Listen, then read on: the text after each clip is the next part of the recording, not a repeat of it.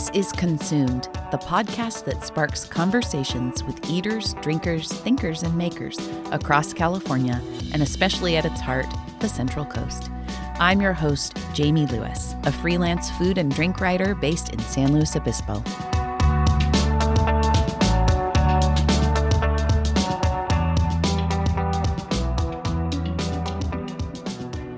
When my husband and I quit our jobs to work in vineyards around the world in 2008, we spent 6 months in Blenheim, New Zealand. After work each day, I'd go to the Blenheim Public Library to siphon free Wi-Fi, but I'd just as often wind up in the stacks picking out books to read. One of those books was Red, White, and Drunk All Over, a wine-soaked journey from grape to glass by author Natalie MacLean. I loved her humor, her description of how it feels to fall in love with wine, and her honesty about the appeal of a good buzz. Her writing definitely helped inspire me to be a wine writer. Fast forward 14 years, and guess what? Natalie MacLean reached out to me to be on her podcast, Unreserved Wine Talk, which the New York Times named one of the 7 best drink podcasts to listen to in 2020.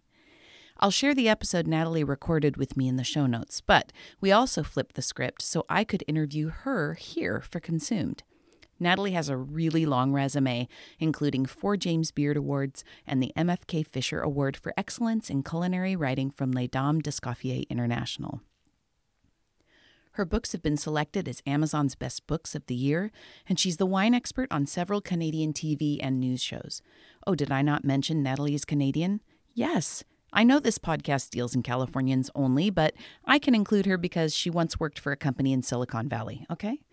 When not working on her next book, which is called Wine Witch on Fire, Rising from the Ashes of Divorce, Depression, and Drinking Too Much, such a title, Natalie shares online wine pairing courses and wine reviews at nataliemaclean.com. Enjoy my conversation with Natalie MacLean.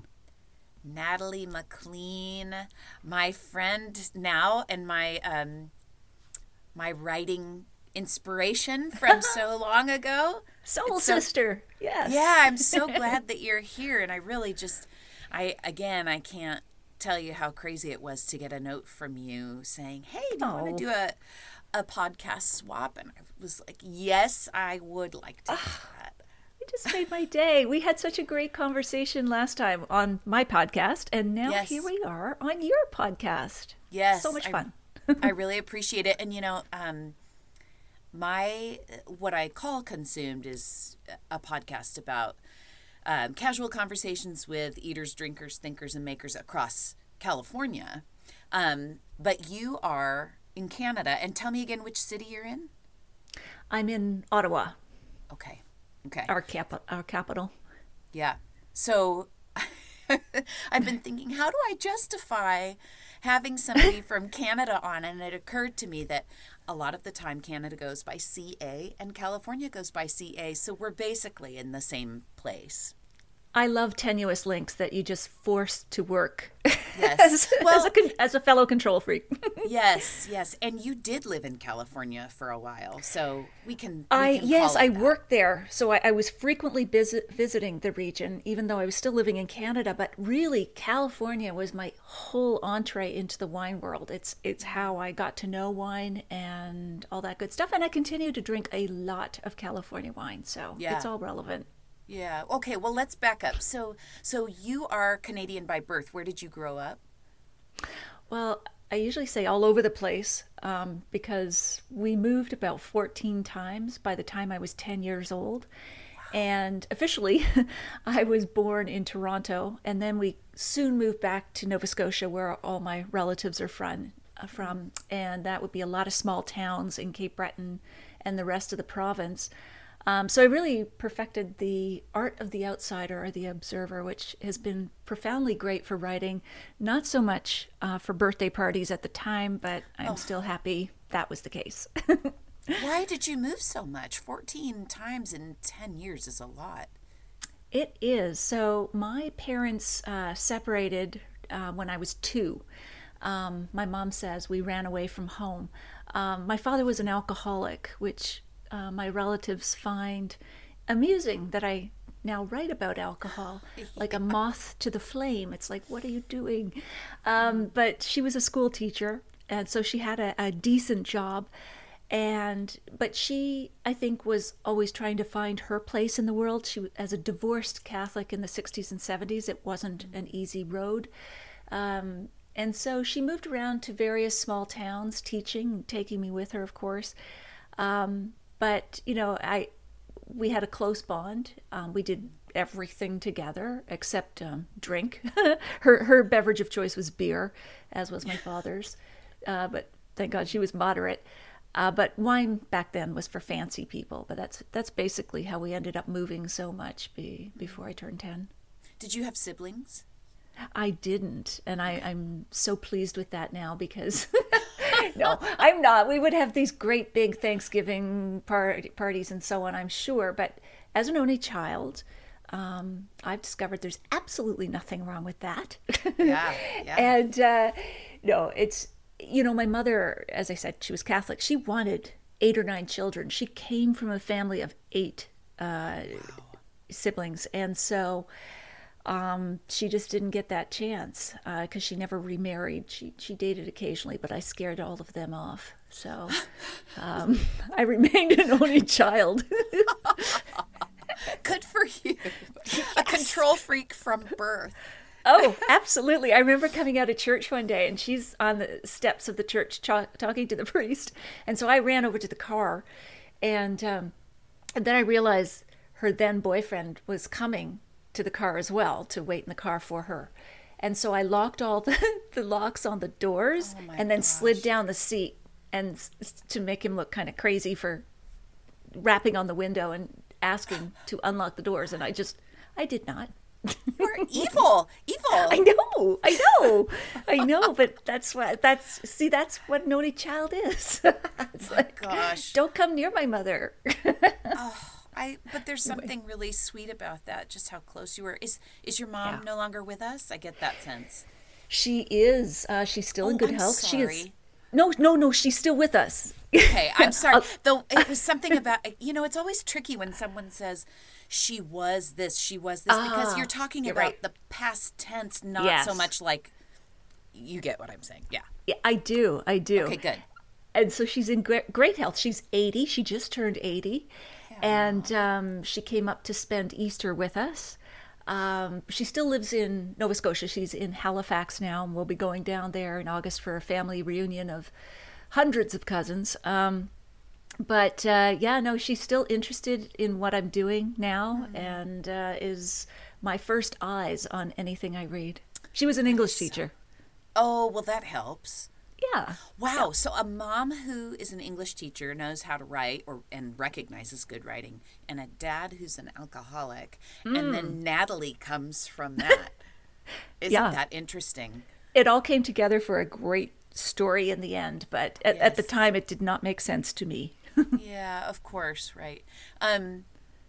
Wow. Well, so when you were little, did you have an interest? I mean, did your mom's work influence what maybe you wanted to be as a grown-up?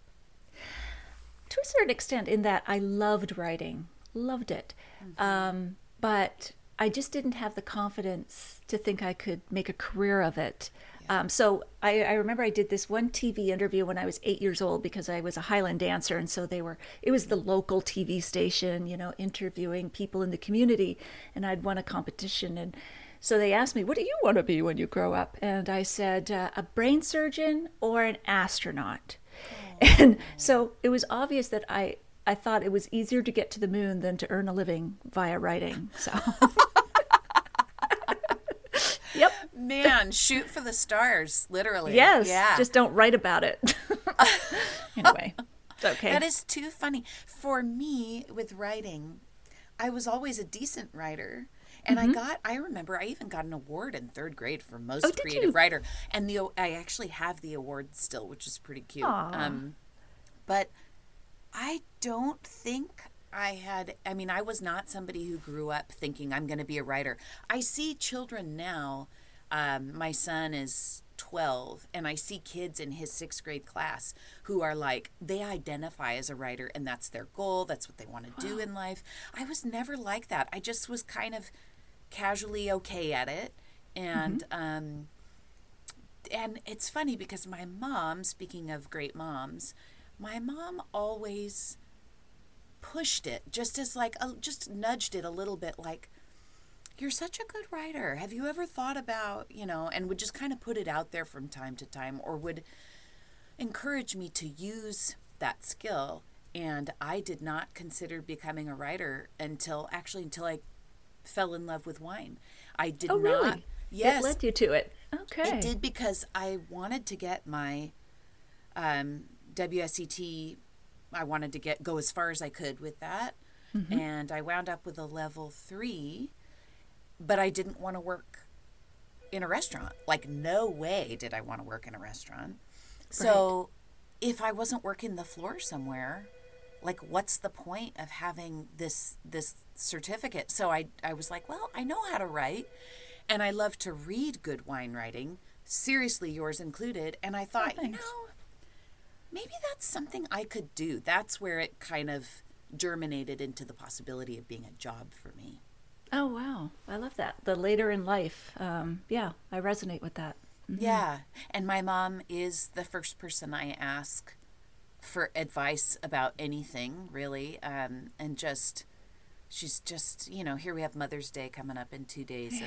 And just a shout out to good, loyal, encouraging moms. Absolutely. Yeah. They are an inspiration, and she inspires me in the way that I am a mother to my own son, who is now 23. But the circle comes around, doesn't it? What's it like to have a 23-year-old? What's it like it must feel like yesterday that you had a baby. It was, actually. Yes, I was just in my teens. No. No, he was... Sorry, that joke never gets old. Vanity never gets old. No. But, yeah, no, he followed his father's path. He's a science math guy, so he's studying, he's completing his last year of computer engineering at Waterloo University. Yeah, and so... I've always tried to encourage him to write, but I think once you find your strength and you're rewarded for it, whether it's marks in school or praise or whatever, you kind of gravitate that way. But still, I proofread everything he gives me. Not that there's a lot anymore, but the greatest gift he gives me every Christmas, and this was by request the first time he did it, is a letter to me saying, his thoughts and feelings during the year, our interactions, whatever he wants to put into it. But and I've saved those letters over the years, and it's just, I love it. That's like the most precious gift ever. It is, because our words are a personality on the page, and you can save it. And it means more than any other thing I've ever received during the holidays. Totally. We have something in common in that I believe his dad, a computer engineer as well, right? Yes, exactly. And my husband is a computer engineer. And right. It's so funny because you strike me as somebody who's pretty right brain, meaning, just, and I could be wrong about that, but left brain, I always remember what left brain is because it's linear and logical. Not that you're not linear and logical, but right brain is more big picture storytelling, nuance, and emotion a lot of the time. It's the feeling side of the brain. Would you say that that's accurate? It is. The only part where I lean on my left brain, and I may not have this accurate, but I also associate the left brain with words. So, and I find that women are drawn to words, whereas men often, I'm vastly generalizing here, course, men are about the pictures or they're also good spatially with math, and that is a very right brain thing, or piano or whatever. And of course, not everyone identifies as a man or a woman. There's a whole mix out there.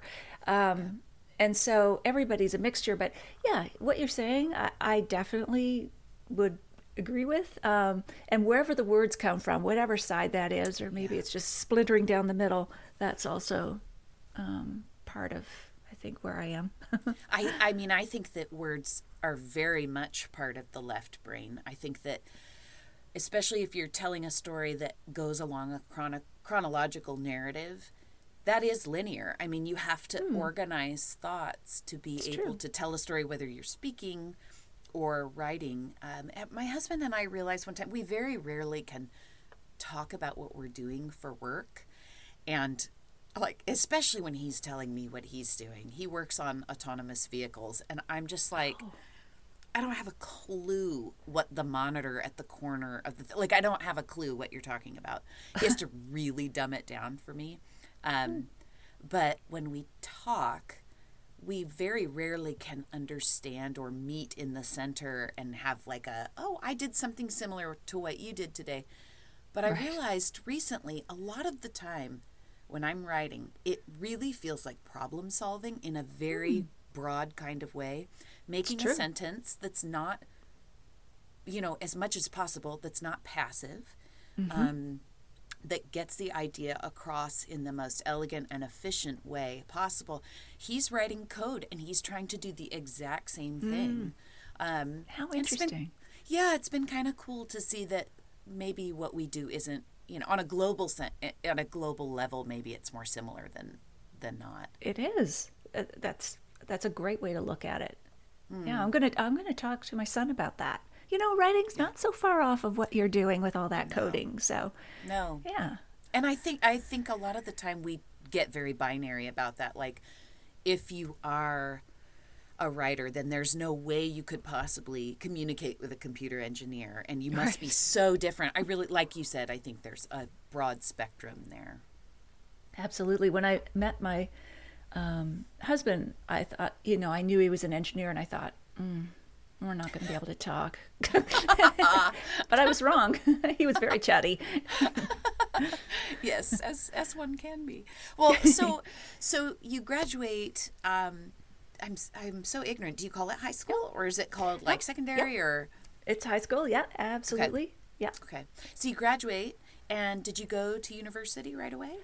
I did. I went to undergrad at Mount St. Vincent University in Halifax for a Bachelor of Public Relations, because my mother impressed upon me that I should always be financially independent. So don't dilly-dally with an arts degree. Get something that's going to get you a job.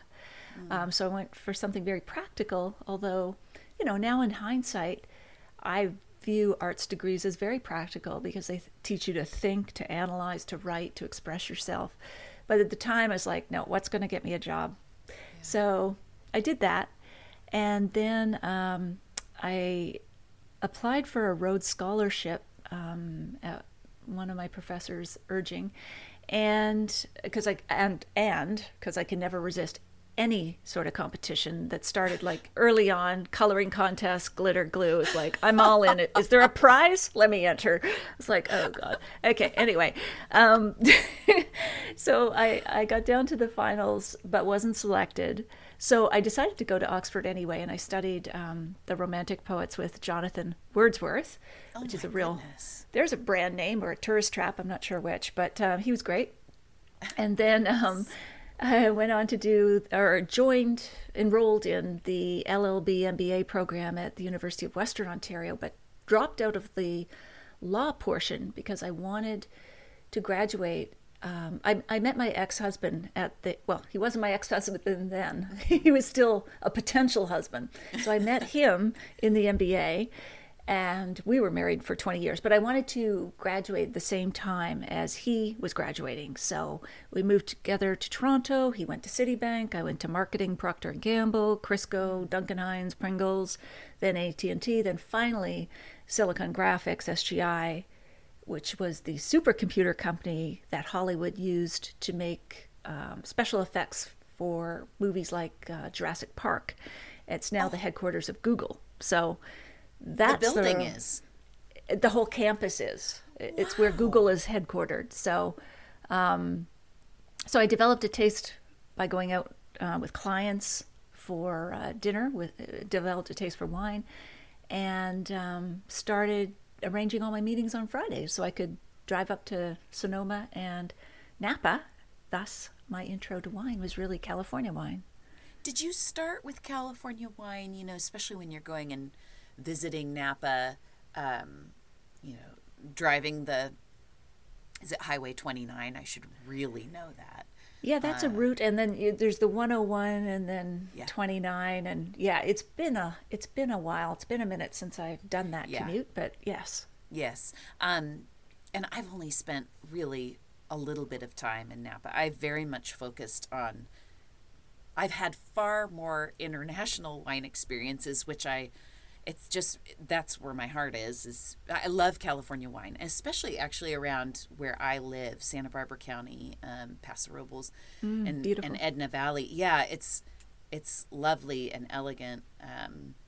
But yeah, international wine that was my aha bottle. I've shared many times on this podcast that a comparison of Marlborough Sauvignon Blanc and a Sancerre, both Sauvignon Blanc variety grapes, but a vastly different treatment. So different. Wow. Yeah. From the Loire in France. Wow. That is Exactly.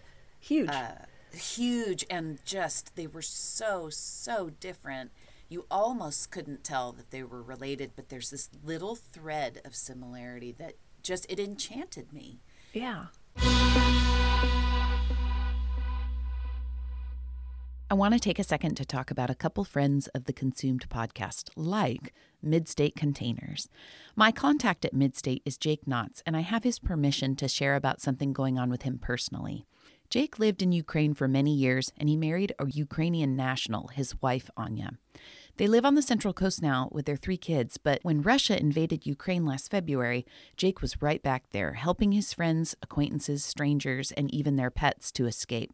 Since that time, he and Anya have worked with a team of very capable folks to start a nonprofit called Restore UA, which seeks to organize, fund, and execute relief efforts in Ukraine. Jake is still on the ground in Eastern Europe, coordinating with people here on the Central Coast to fill containers from Midstate with humanitarian aid and ship them to Restore UA's headquarters in Poland. Every dollar donated to Restore UA goes straight to humanitarian relief efforts for Ukraine. They even have people sewing bulletproof vests for soldiers fighting Russian forces. It's incredible. The organization is starting to fill up more containers as I speak, and they could really use your financial support. To make a donation and learn more, visit restoreua.org. Thank you. Do you want to be more intentional about the meat you eat and feed your family? Have you even considered giving up eating meat entirely because you can no longer justify supporting the inhumane and industrialized system that brings meat to your dinner table? If you're looking for a simple way to guarantee you always have access to healthy, sustainably farmed meat and wild seafood, the Larder Meat Co. is here to help. Since 2016, Larder Meat Co. has been delivering farm-raised beef, pork, chicken, lamb, and wild seafood sourced from right here in the Golden State to customers who demand the highest quality proteins as well as intentional sourcing standards and transparency. A convenient club box from Larder Meat Co. makes it easy to automate the most important part of your monthly food budget. You can build a custom box or choose from one of the many curated bundles that LMC offers. As a Larder Meat Co. customer, you are supporting the ever-dwindling ranching industry that has fed us for generations, and you're building a sustainable future for your family, our ranchers, and the planet. Use code CONSUMED at checkout to save $25 on your first subscription and check healthy farm-raised meat and wild seafood off your grocery list for good. That's lardermeatco.com, promo code CONSUMED for $25 off your first subscription. Consumed is sponsored by Slow Life magazine, a lifestyle publication that celebrates life and culture in San Luis Obispo, California. I write the food column for Slow Life, and I'm actually going out tonight to cover the new restaurant Cult for the magazine. I'm going to meet up with photographer Jess Lerner and owners Nino and Cher Eng, and we're going to eat, chat, and snap, and I can't wait. To make sure you see the final product when it comes out, get yourself a subscription at slowlifemagazine.com. Did you start by going to Opus One and Stag's Leap and Chateau Montelena and all those biggies? Yes, I did, because they were the marquee wines and brands. Not that I knew a lot about wine, but they also had interesting tasting rooms like Francis Ford Coppola, and you can see the desk of The Godfather and Dracula's cape and so on. So I was in it for the Disney aspect of wine at first. But there's such a great education to be had in a tasting room, as you know, Jamie. I mean, you just sidle up especially if they're not busy and it's a weekday or whatever, sidle up to the bar and taste and ask the person pouring the wine, what's special about this, or tell me about this one, and the side by side tasting is so illuminating. It's how things really jump out at you, the differences. It's so educational. Yes, the side by side is everything. And I forget that now because I don't work in the wine industry per se. I mean, I'm not working at making it or selling it. So I don't have access to multiple bottles at the same time that are already open, or I'm buying 1 or 2 bottles, maybe doing a side by side with 2, but Sure. It's usually one kind of wine from one bottle, and I really, really miss that aspect. There's something really important, and I think that a deep love of wine really comes from doing side-by-side tastings, and I need to stoke that flame a little bit, I think. Yeah, absolutely. And the thing I do when we go out for dinner, we usually go out once a week for dinner. It's kind of our family sport, dining out. And I will, as often as I can, ask for 2 sample tastings, especially if they've got a good by the glass program at the restaurant, and use that to choose. But I'm also learning at the same time, if they've got whatever. And it doesn't have to be 2 Pinots or 2 Sauvignon Blancs. It can be 2 wildly different wines, but still, you get a little taste of that side by side when you do that. Yeah. Did you have an aha bottle or an aha moment? Like something specific? I feel like most people have that memory of something specific. Yeah. The first specific wine that was an aha bottle was before California. That sort of got me interested in having wine when we went out to restaurants, because neither of us could cook. So it was actually, we were a good pair. That's why it didn't last. No, it lasted 20 years, though. That was all right. Yeah, you survived. You survived. A good run. Yeah. My current partner cooks, so he cooks, I pull the corks. It's a marriage made in gastronomic heaven. So that's anyway, a good arrangement. Yeah, it is. It was part of my criteria when I did the online dating. It's like, I love it. Yeah. So, but back to your question. The whole thing was, we lived in Toronto in a small apartment, and we would go out, and we went to an Italian restaurant which served wine, lots of wines. And when the servers came up, he was the owner actually, big burly guy, and he said, how about you try the Brunello? And we said, okay, thinking it was a pasta dish. And he brought it over with no pomp and circumstance. He uncorked it, poured it into 2 tumblers. There was no sniffing and approving. And I just remember bringing that tumbler glass up to my lips, but smelling it first and going, whoa, What is that? It was amazing. And it was like all of these aromas, but I had no words for it. And I tasted it, and that even followed through even better. Like, oh my gosh, I need to be able to identify what this is so I can keep having it over and over again. And B, like, it was a revelation because, as I said, I grew up in Nova Scotia. It was beer and whiskey on the table. I'd never liked either because they tasted too bitter. And even though Brunello does have a bit of a bitter taste sometimes, especially at the back, it was still far less bitter than beer or whiskey. Yeah. And I thought, wow, I finally found my alcohol. Yeah. And, I'll just never forget that feeling. But the feeling, the wonderment, but also the feeling of needing to capture it in words if I could. That's so interesting that's where your mind went. It's just, I've got to... there's something important about writing about an experience like that. Yes. Because it makes that sensory experience last to a certain degree. It does. And, we're always searching to recapture that experience like that. Yes. First, nothing will ever taste like that first Brunello, even though I've had better wine since. It's almost like that Ratatouille scene in the cartoon movie where the critic is eating ratatouille and takes him right back to Mama's ratatouille. It's like there's as you know, our sense of smell and taste are tied directly to memory and emotion, and it will do that for you. But to your other point, Jamie, capturing experience in words even though it may not ever fully capture it, there's still something of a release when we can do that. You know, and it doesn't even have to be wine and food. You know, I'm writing a memoir now. It can be a tough experience. But until you name and put words to that chaos or whatever it is you went through, I find it just ricochets inside you, inchoate, and just like, what was it?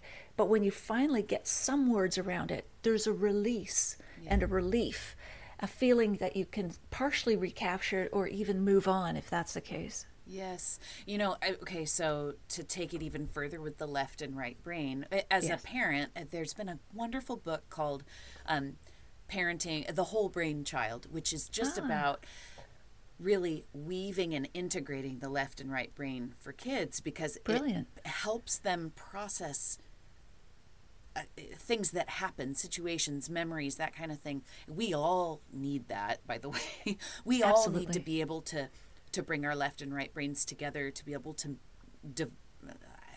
divine meaning from what we go through and let it help, you know, jettison us into the future.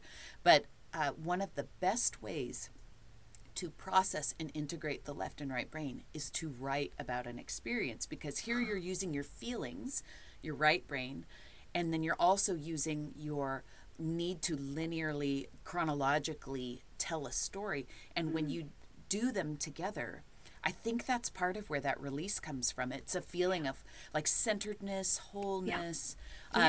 And the word whole is related to health. I mean, it brings about a certain level of mental health, I feel, when I process something through words. Oh, I love that. I'm feeling a little release listening to you now, because I'm understanding why those two desires, why when they come together, it's such a joyous moment. Like, you know, great. And thank you. This is great therapy.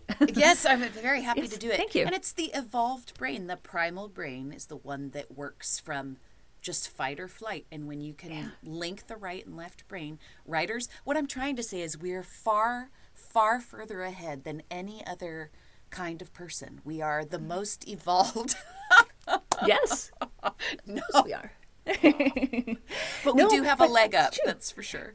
Absolutely. And I just was in on a session with the writer Anna Quindlen, who's you know, written for the New York Times for several decades, has several international best-selling books, and she has a new book out that is a partial memoir, partial how to do it. It's called Write Your Life. And she aims at what she calls civilians, non-writers, and she doesn't mean it in a snobby way. Mm-hmm. She believes everyone can benefit from writing, and that we've moved away from writing. Everybody used to keep a journal, or people would send these long letters when we didn't have the telephone, back, way, way back. And she believes that the process of writing is not only cathartic, but that it's something that can help you make sense of your life, and that everyone should do it, or try.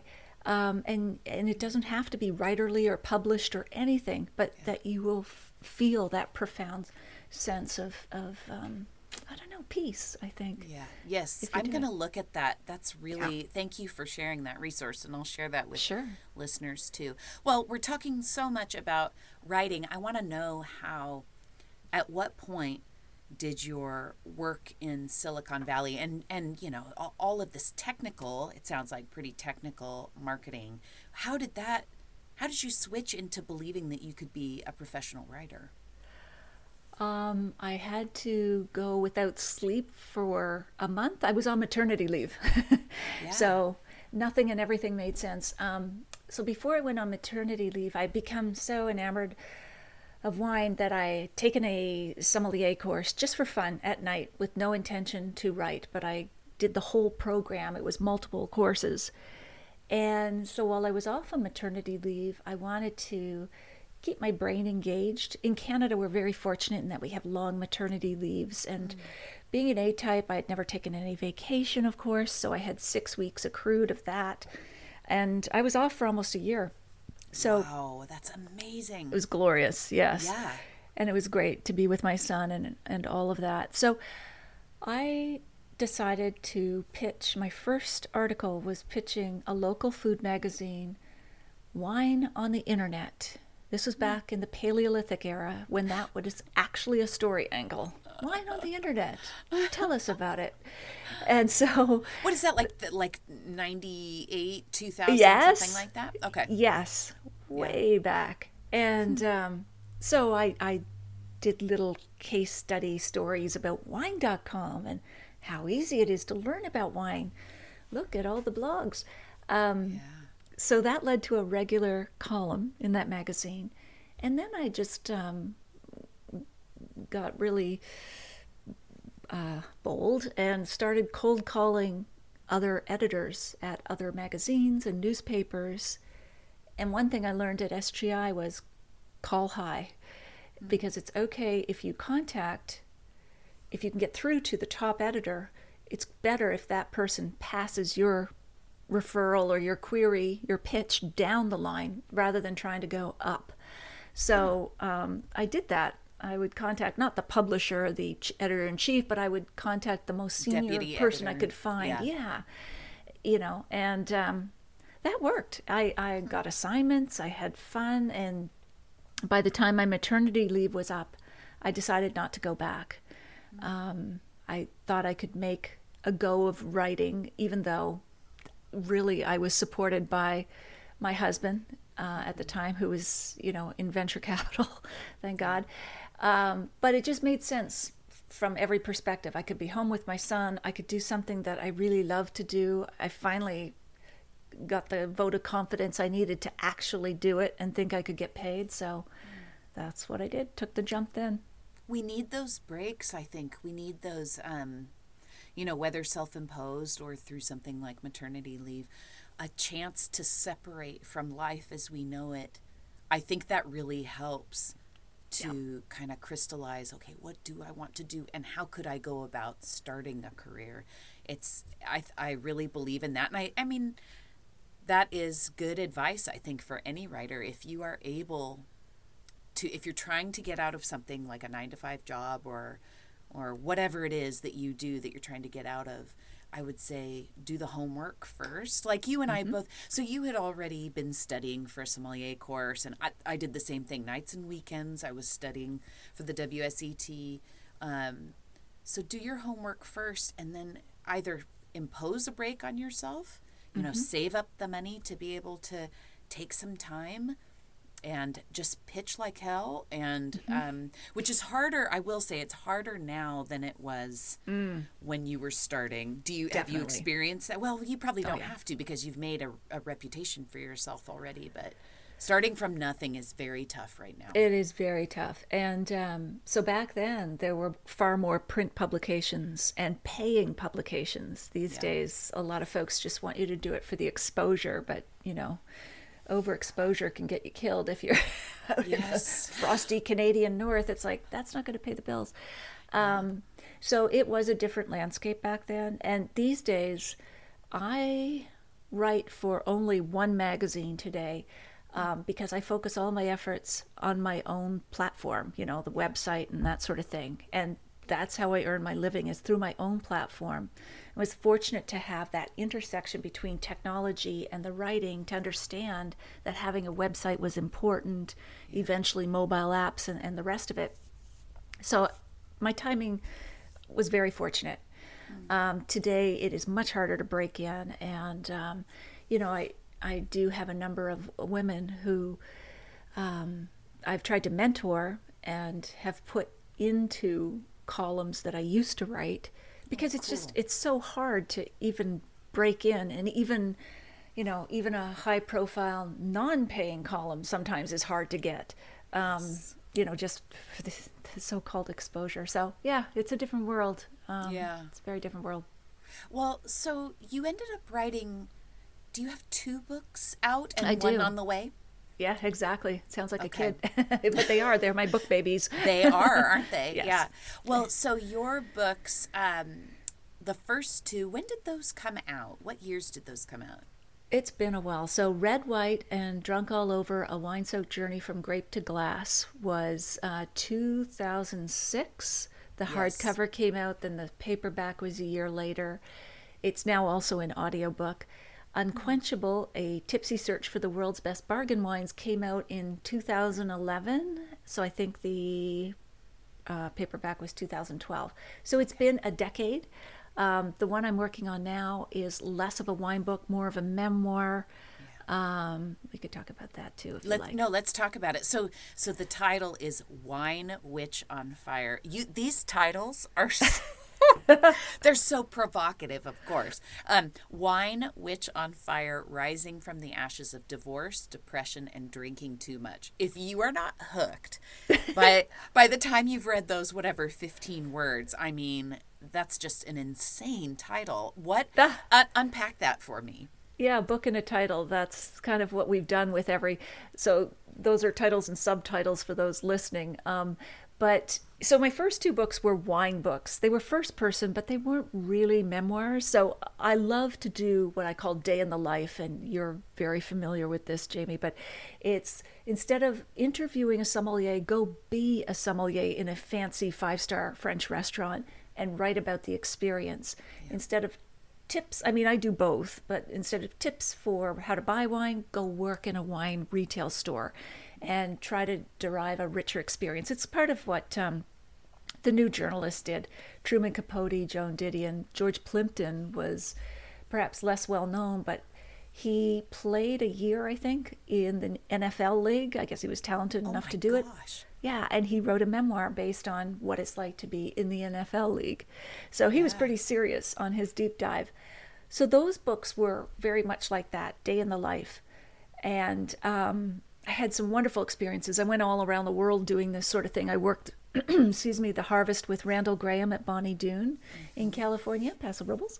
And he is a wit, as you know. And so it made for a great story. He's already a great story. But I thought if I could work the harvest with him, I think it might be even better. And it was wonderful.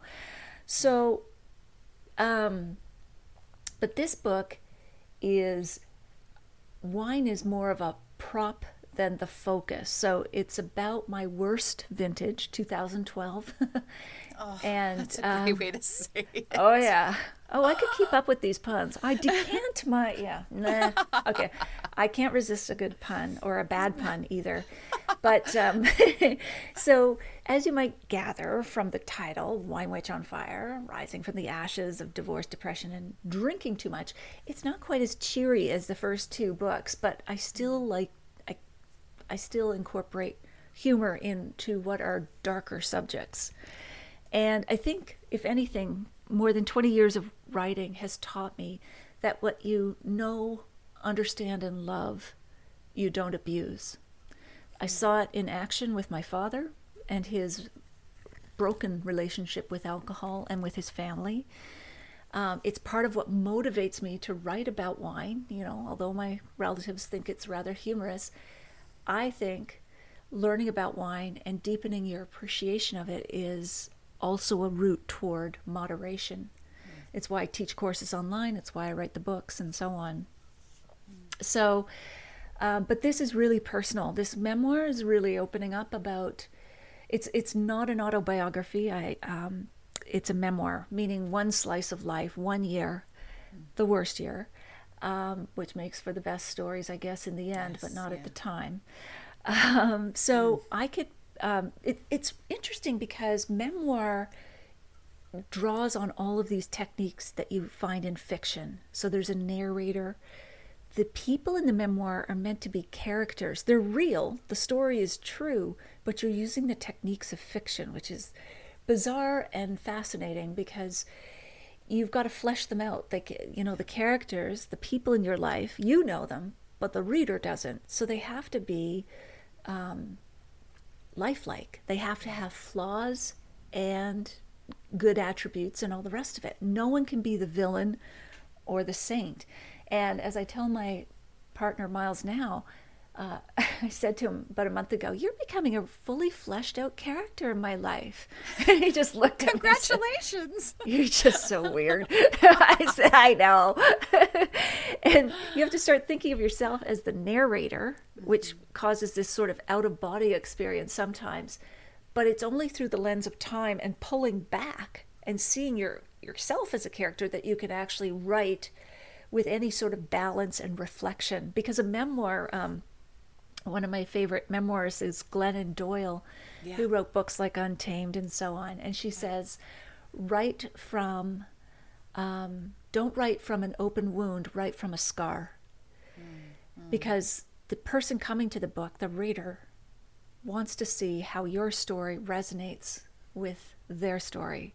Otherwise, you're not, unless you're someone's celebrity, your story is not that interesting. It's what can the reader learn from your story? Where are the parts where they go, oh my God, I felt that way too. I may not have gone through exactly a divorce or depression, although a lot of people have, but they'll say, oh my God, I felt like the world fell out on me too. And then so, again, putting those words into, or the feelings into words, and then taking a step further, how did I deal with it? Maybe there's some clues. And it's not meant to be a self-help book, but I think connection and finding the words can be a means of self-help. So I'm getting really long-winded here. You jump in. Oh, it's wonderful. Well, so many thoughts. I mean, one is just that I agree with you. Memoir often, for me as the reader reading other people's memoir, is totally therapeutic. And I have read Glennon Doyle. She actually, I haven't enjoyed her most recent stuff as much as Carry On Warrior, her first book, which is she started as a blogger, which, I think we forget that now. So many of the people we read now and enjoy and have become personalities who are, have podcasts and shows and all that. They started as bloggers, which is pretty cool. She wrote one essay on her old blog about being in the line at Target with a small child. Maybe it was a couple of her kids. And one of them was, I think, freaking out a little bit, having a moment. And this older woman said something like, "It goes so fast, treasure it now." And wow, so many people would write about how, it's true, I really do need to treasure it now. Glennon said, absolutely not. I am not treasuring it right now. This is super hard. And she, like you said, she wrote from a scar point of view, I think, rather than from inside the trauma. Let the time pass, because the reason memoir works when it does work, if I could be so bold to define this, I think is when you're outside the trauma, you can derive meaning from what does this mean for me? How did this change me? Otherwise, it's just maybe whining or complaining. You have to get to a point where the reader feels like they are benefiting from the writing. And when they do, and when it all lines up, when the audience and the author really interface, that's such magic. And I speak that from being a reader. I mean, books, not everybody is this way, but for me, books are the things that have more than anything changed my life. They have turned me around at times. And I mean, that's not the case for a lot of people. Maybe it's therapy, or maybe it's like a 12-step program, or maybe it's having a deep, deep friendship or relationship with a parent. For me, it's totally been reading books. I mean, I have many favorites that are like friends that I come back to. Exactly. I love that you said friends. And for me, what memoir does, like, I loved literature. I still love literature, but I don't read as much of it as I did when I was little, whether it was my mom reading to me or when I started reading on my own. But like Narnia and Lord of the Rings and Wizard of Oz. But when we get to the end of the book, I was kind of sad because I felt like I'd lost a friend. Whereas with memoir, I feel like I can keep in touch with the character or friend I've gotten to know because I can follow them on social media, or I can take a course, or, stalk them, but not in a creepy way. But well, they invite it much of the time, That's true. So, that's true. Exactly. And I get to see how they're living the lessons they learned in the memoir. So I still can see, is there something that I can still apply to my life, or, just... It's interesting to see them living out in the world, that character that you got to know so well, and then continuing on with them through their next book or whatever.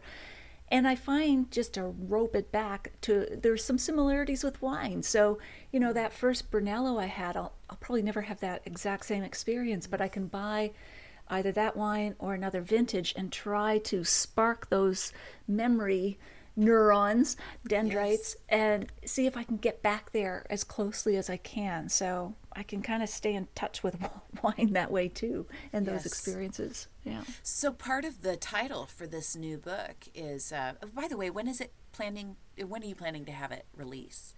Sure. So I'm fortunate enough to, I'm going to be traditionally published, which means like it's not self-published or hybrid. It's with a traditional publisher. Nice. And the lead times in book publishing are always so long. But it's May 9th. Gosh, 1 year from today almost, like Yeah. a few days from now. May 9th, 2023. Okay. So, yeah. And I'm very excited. I just was told my pub date today. They emailed me, and I'm so excited. But yeah, it'll be a long journey. But I mean, I know. it's already starting. It is starting, totally. Well, so in that title, can you tell me, if you're comfortable telling me a little bit about the depression part of it? Absolutely. So, depression runs in my family, and it's probably why alcoholism does too, because my family and I have tried to self-medicate our way out of depression. But as you know, Jamie, it's a short-term fix. Alcohol is actually a depressant. So I think there's a genetic component that's very strong. There's a personality predisposition, the things that I joke about, whether it's perfectionism or competitiveness. There's a desire there that says, I'm not good enough, and there's a resulting sadness or depression that comes with that. Mm-hmm. So, I mean, I've been in therapy for years, and I'll continue to be. I think therapy is excellent. It's a really good thing. And many of my, well, not many, it sounds tedious, but there are a number of therapy sessions in the book that I find that I hope readers will find of interest. I'm also a believer in taking drugs if your brain chemistry is not right, and I'm on Zoloft, so it's an antidepressant or a serotonin uptake inhibitor. Mm-hmm. And then, moderation. I've had to learn a lot of techniques for moderation because I love wine so much, I don't want to give up on it. And yeah, I considered Alcoholics Anonymous, and that works for some people. Mm-hmm. But that wasn't my thing, and I don't think I, in all truthfulness with myself, ever got to the point that I felt I was an alcoholic. Mm-hmm. But I have done lots of techniques. So from, I'll open a bottle and I'll pour right away half of it into a clean, empty, open half bottle. Yeah. So that I don't feel like I have to finish it or it's going to go bad, or, I've discovered all kinds of preservation techniques for wine, from repour, which scavenges oxygen. I can send you links to these. I'm not on commission for any of it. To Love it. Yeah, to the preserve spray that puts nitrous oxide or whatever. It gets out the oxygen in the bottle. All kinds of things, to special tops for bubbly and so on. So yeah, This is I've just great. made Those tips. I mean, that's like money in the bank for me. Those are really, really valuable, not just for those of us who maybe have to watch. I mean, I'm also on Zoloft. We should have a group of wine writers on Zoloft. I mean, we could really get this thing going. Yes, there's so many people, and I'm glad you said it, and I've said it, because there shouldn't be a stigma. Yet I think there still is. So yeah, and I will say, it has changed my life. I even get kind of choked up thinking about how I felt like my like the water was up at my forehead. Yes. And I could not get my nose above water. Oh, good way to or a put friend of mine who's a therapist, I actually really love this. She said, the best thing for somebody who's really who's down in a deep, dark hole, the best thing for them is therapy, a combination of therapy and medication. And here's why. I can give you therapy all day long, but if you're in that deep, dark hole, you're banging up against the wall of this hole. If I give you, if you do some kind of medication, that lifts you up to ground level, and then therapy, you can walk forward. Love that. It's really instructive, I think, and I found it to be really true for the right person. If you really cannot get your nose above water, it really is helpful. And I've come to a point now where at first I thought, well, maybe this is a temporary thing and I can get over it. But the person who prescribed it to me said, and this is a little bit daunting, but she said, if you have major depressive disorder, which means it's chronic, you have a 100% chance of relapse if you go off your medication. Wow. That's good to know. It's like a wake-up call for me that if I had diabetes or if I had high blood pressure, I would take my Lipitor, I would take my insulin, no problem. Exactly. And I would say to myself, this is forever. Yeah, it's kind of sad. I'd maybe grieve it a bit. And then I'd move on. Exactly. With this, I really did have to tell myself, this is forever as far as I'm concerned. And that's okay. And it is move okay. on. Yeah. Exactly. And, I even say to friends or whatever, if you broke your arm, you'd have a cast. And no one would say, oh, can't you just let that mend on its own? Like, you're so weak or whatever. Yeah. It's like, no. But we associate these physical things. Even heart disease doesn't have the stigma as mental illness or depression in trying to fix it. There's a chemical imbalance. And, I have come to the resolution that I'll be on it for forever too, because one day, I was traveling and I forgot to take one. And the next day I thought, why do I feel like I'm coming undone? Like there's not undone, but just this general, something's not right. And then I remembered, oh my God, I forgot to take it. And, there's so many misconceptions, but it's not, for me, Zoloft doesn't make me happy. It just unties the knot. Yes. It's not like some sort of Prozac, Valium. Not that there's anything wrong with those, but it's not to make you like fake happy all the time. It's like there's a knot here, and can we just release it so that I can live? And it's also not to like numb you out where you have no personality.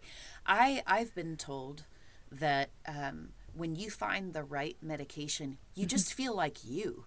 Yes. You just feel like you. And that was definitely the case. It almost made me more myself than I had been before I went on it. So if anybody is listening and they are kind of like medication curious on this or feeling like that resonates, I mean, I would just seriously consider going to your primary care doctor or your find a good psychiatrist and get referrals and just start having a conversation about it. Absolutely, because nothing, I mean, neither you nor I are doctors, nor are we prescribing anything here, but there's so many choices too. I mean, we're definitely not on commission for Zoloft, but there's so many different brands. I've heard of Effexor and all kinds of them. Like Zoloft isn't the only one either. And as you said, it's that fit with your brain chemistry that's the magic.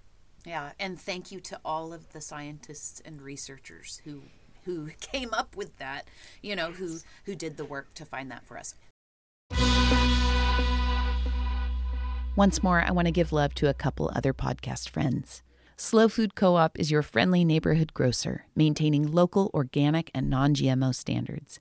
Slow Food Co-op sources from local producers, ensuring they offer their shoppers great food and household staples. With a mission to empower health and well-being in the community, they offer local produce, meats, low to no-waste foods, and wellness items. You can find Slow's only community-owned grocery store on their website at slowfood.coop, and visit Slow Food Co-op in-store at 2494 Victoria Avenue in San Luis Obispo, California. Native 9 Wine is part of Ranchos de Ontiveros, a Santa Maria winery that sponsors the Consumed podcast. Owner James Ontiveros was on the podcast way back in its first season, but if you haven't listened to it, I think this recent blurb from Food and Wine magazine will give you some context on who James is. This is written by Jonathan Cristaldi. James Ray Ontiveros is a name to put on your short list of must-watch vintners. A ninth-generation farmer who works lands established by his family in the early 1780s, Ontiveros decided to plant vines on the property in 1997, after which he studied at Cal Poly, worked in Sonoma, and soaked up the secrets of the Pinot trade during visits to legendary Burgundy estates like Domaine du Jacques and Domaine de la Romanée-Conti. Today, winemaker Justin Willett works with James to produce Native 9 wines, and they are destined to become commodities to stockpile. Out-of-this-world aromatics of savory wild herbs, leather, and tobacco leaf are complemented by red currants and juicy cherries, all lingering through a long mineral finish. Well, I, Jamie, can confirm that the wines really are that good. Let the stockpiling begin at ranchosdeontiveroswines.com. So off of depression now. Bit of a downer. The listener is like, please, What can we is stop this talking? podcast? Writing, medication. Oh yeah, wine a little bit, food a little bit.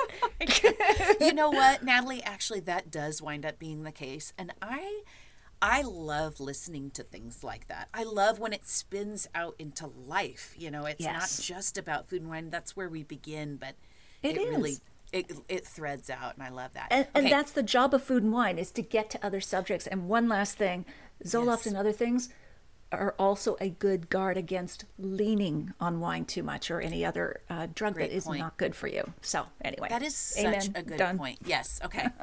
Okay. So I want to hear a little bit about you. You talked about the fact that you have made your own platform, which I just, I've only done that a tiny, tiny bit, and it's so empowering and it's so freeing not to be under the banner, like nobody's the boss of me, basically, and I can come up with whatever I want. I was just telling, I got to guest lecture at our local university about podcasting just a couple days ago.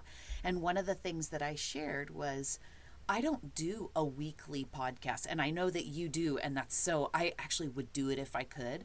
But I got some great advice at the beginning that was, you don't have to do anything. This is not Saturday Night Live or like Stephen Colbert. You decide how often you're going to put it out there and commit to it and do it. And so I said I would do 10 episodes per quarter, which allows me to really batch up my interviews. And, that's great. And it's been so good. It's been so good for my lifestyle. So I just really respect people who build their own platform. I think that it's the coolest and it's really empowering. But for yours, it looks like you started with writing for publication, but then you also wrote a couple books. And what came after that? Because you have so much now. So yeah, you're right. I started with like a local food magazine, a few other newspaper articles and so on. Then created the website because that started organically because people were saying, oh, I can't read your article because it's in your city and I'm over here. So I started, emailing them all the articles every time. And then I needed a central repository, and that led to the website and the email newsletter. That was a natural evolution. And then the books came because I was an editor at Penguin, now Penguin Random House, who emailed me after I'd won a James Beard Award. And she said, have you ever thought of writing a book? And I hadn't. So I thought, is this the way you do it? And then I asked my magazine editor at the time. She said, no, you need to get an agent, back up. And so I did get an agent, and then we went to different publishers, and I did go with Penguin Random House for the first 2 books. So the books came next, then mobile apps. So I have apps for iPhone and Android that scan either the front label reader or the back barcode and instantly access tasting notes and scores, and within Canada, the local liquor store stock. Like if you're looking for a Cabernet, which stores have it and how far are they from you? But I have a lot of international users, and certainly many, many in the States, because I review a ton of California, Washington, New York, Oregon wines. Let's see, what else was there? And then there was the podcast. Oh, no, the wine courses, then the podcast. So I teach an online course that I love, the Wine Smart course, a full-bodied framework to pair, buy, and taste wine like a pro. So that's online, and that's been a wonderful way to connect with wine lovers around the world, because we all geek out together. It's not, it's mainly based on food pairing. So it attracts both the sommeliers and the foodies, but also those who are pretty new to wine. Like, you don't have to be an expert at all. We just really take the deep dive into all kinds of food and wine pairings. Wow, that's a lot, Natalie. That is a lot. And I forgot you had won a James Beard Award. What was that for specifically? Was it for your column? So the first one was for online writing. The first one. You are so badass. I love it. Thank you. Yeah, I just happened to slip that in. Thanks for setting that up. It's like a volleyball set. Well, no. My first one was for an online article. So I got started that way too, in terms of some of the writing. So I've won 4 James Beard Awards, and one was for magazine writing, one was for online, one was for the newsletter. And the 4th one was for what they call the MFK Fisher Award that they give out at the end of the night. Sort of like Best Picture, I guess. But yes, it is. That was for a magazine article as well. Oh, gosh. Speaking of MFK Fisher, I mean... Love. Oh, my gosh. A hero America's of mine. Best writer ever. You don't agree. even have to qualify it with food. No.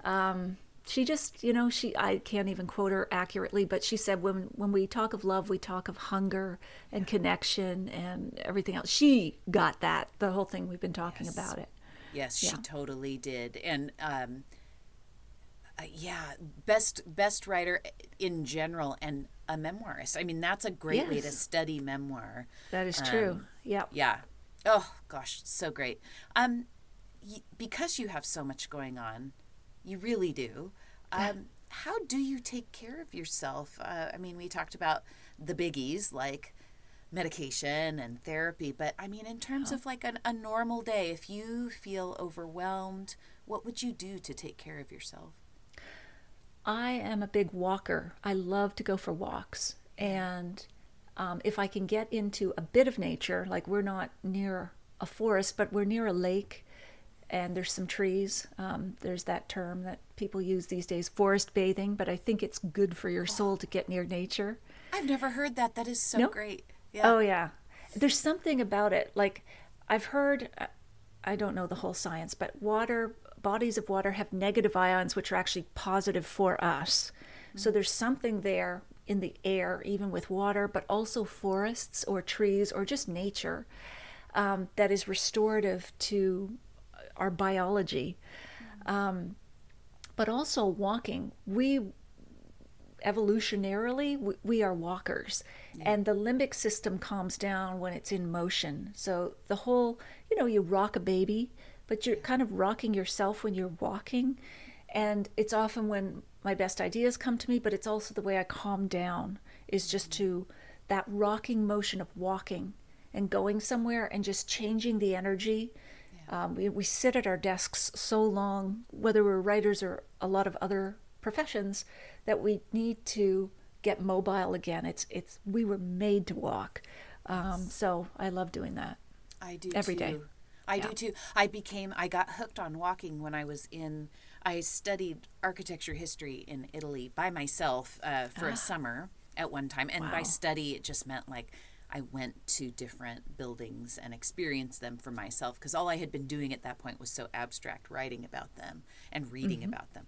So it was a wonderful grant that I received, but I went on my own, and because I had a very limited budget, I couldn't always sit at a cafe and journal. So I had to kind of be mobile all the time. I couldn't afford to sit down. And in Europe, a lot of the time when you sit down, it costs money. So even on beaches and things like that, you're paying for your space. And that was always a big splurge.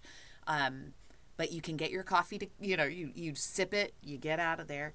I was walking all summer long, and I completely, I mean, just, I guess, empirically experienced what you're talking about, where the limbic system calms. It's also just a great way to, it's a great way to use your body in a low impact way. Yes, exactly. It's not going to damage you, generally speaking. And you get to see things, and you get to, in my town, I see people I know all over the place. You stop for conversation, you pick up a coffee, you know, it's just, it's awesome. So I'm a big walker too. I love that.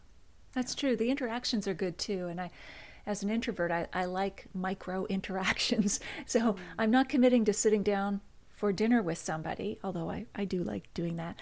But, you know, just the people you see, it gets you out of your head. And either just saying hi or a short conversation with someone who's at the end of their driveway. Looks like you're raking leaves or whatever, and you just keep going. But there's something there too that's good, even if you do tend to be more introverted. Well, I wasn't going to ask you any more questions, but since you mentioned introversion, how do you define that for yourself? For me, it's there's a difference between introversion and shyness, although I think I'm both. Introversion is I like to process information, experiences, and everything else internally. Whereas Miles, my partner, I believe is an extrovert. He likes to talk it out. So that works for most of the time. But so I get my energy, like if I go to a gathering or book reading or an event, afterwards I kind of have to retreat to the hotel room or my bedroom or something and recharge the battery. Whereas an extrovert, to me, that they'd be riding on a high, like that would have charged their battery just being at the event. Shyness to me is a skill that can be, or it could be a predisposition. I'm no expert, but I think it can be overcome in that you can develop skills, whether it's speaking skills or interview skills or whatever it is. But your natural inclination is not to speak up. Whereas introversion to me is how you process an experience or information. That seems to be the difference. But what do you think? I am just, I mean, you see me, I'm like nodding like crazy. We have so much in common. At a party, I will be the life of the party. I will be obnoxiously the life of the party. I will scooch around. I'll talk to everybody. I'll crack jokes, be loud. The moment I leave, I am so depleted. It's like, I don't know why. It's the only way I can turn that off. And I do value so much my deep conversations with people like this one. I mean, I really do get so much from connecting with someone through conversation. But I won't really digest it until we turn this off and I go and like, peel apples for applesauce or something. That's where, in the quiet, in a little task, that's where I think it's also where I will derive meaning from what we talk about. I will be able to apply it to my memory almost too, you know, to be able to really cement it as something that I remember. But introversion, I mean, it's interesting because I can be so gregarious and know everybody in town. And then my husband is really quiet and has been accused of being aloof in party situations. The interesting thing is, he is having the time of his life when he's with people.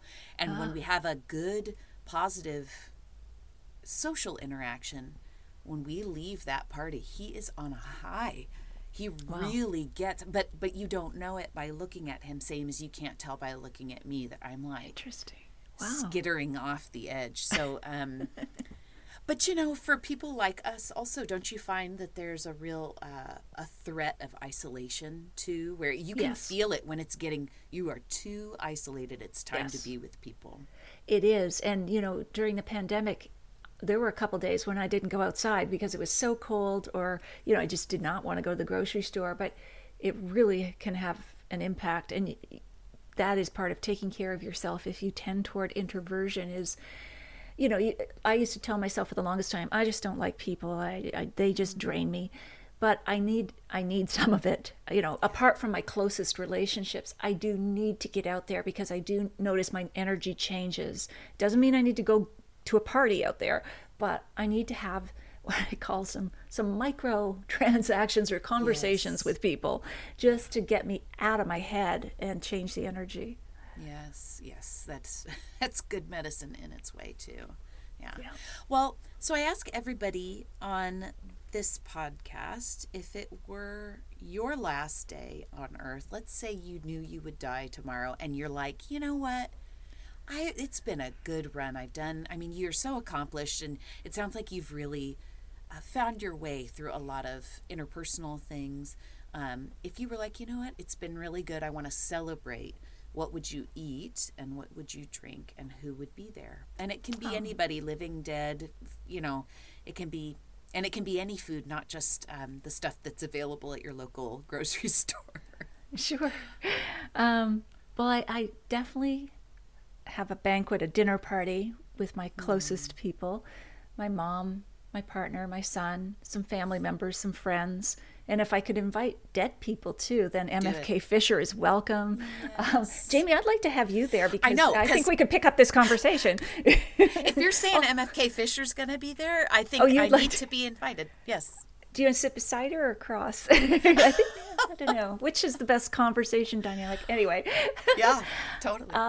So definitely. So there, it would be a dinner. And since cost would be no object because this is the last day, right. I'd be springing for the good stuff for everybody. No decoy wines that I can put out when I'm being snobby. So I put out Domaine Romanée-Conti, the pinnacle of Burgundy and Pinot Noir. Mm-hmm. And we drink it from a good year.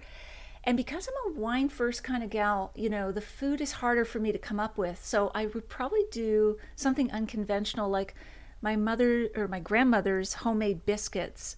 Oh. And they'd either be, well, this wouldn't go with the wine at all, but strawberry shortcake, or they'd be out of the oven warm and just slathered with melting butter. I think that would go with the Burgundy, maybe the Pinot Noir. I don't know. I don't care. It doesn't matter. I'd still at have that them. Point. Yeah. So I would eat a lot of biscuits and drink a lot of Burgundy. Burgundy and biscuits.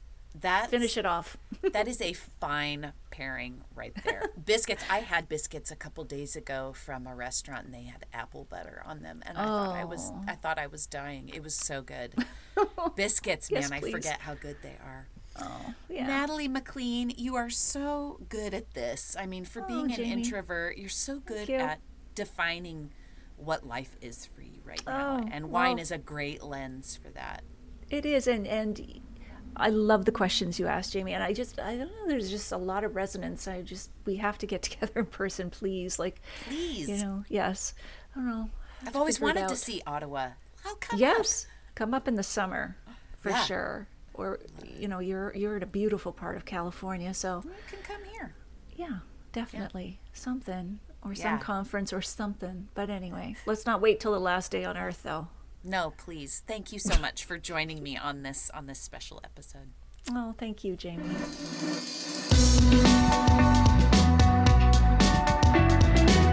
That's another episode in the books for the Consumed podcast, which is produced and edited by me, Jamie Lewis. Special thanks to Stefan and Elisa Geraldo of Geraldo Creative Studio for their beautiful video and photography work that's kind of sprucing up my Instagram feed at Jamie C. Lewis, as well as on the website, letsgetconsumed.com. And thank you, listeners, as always, for tuning in. Until next time, I'm Jamie Lewis.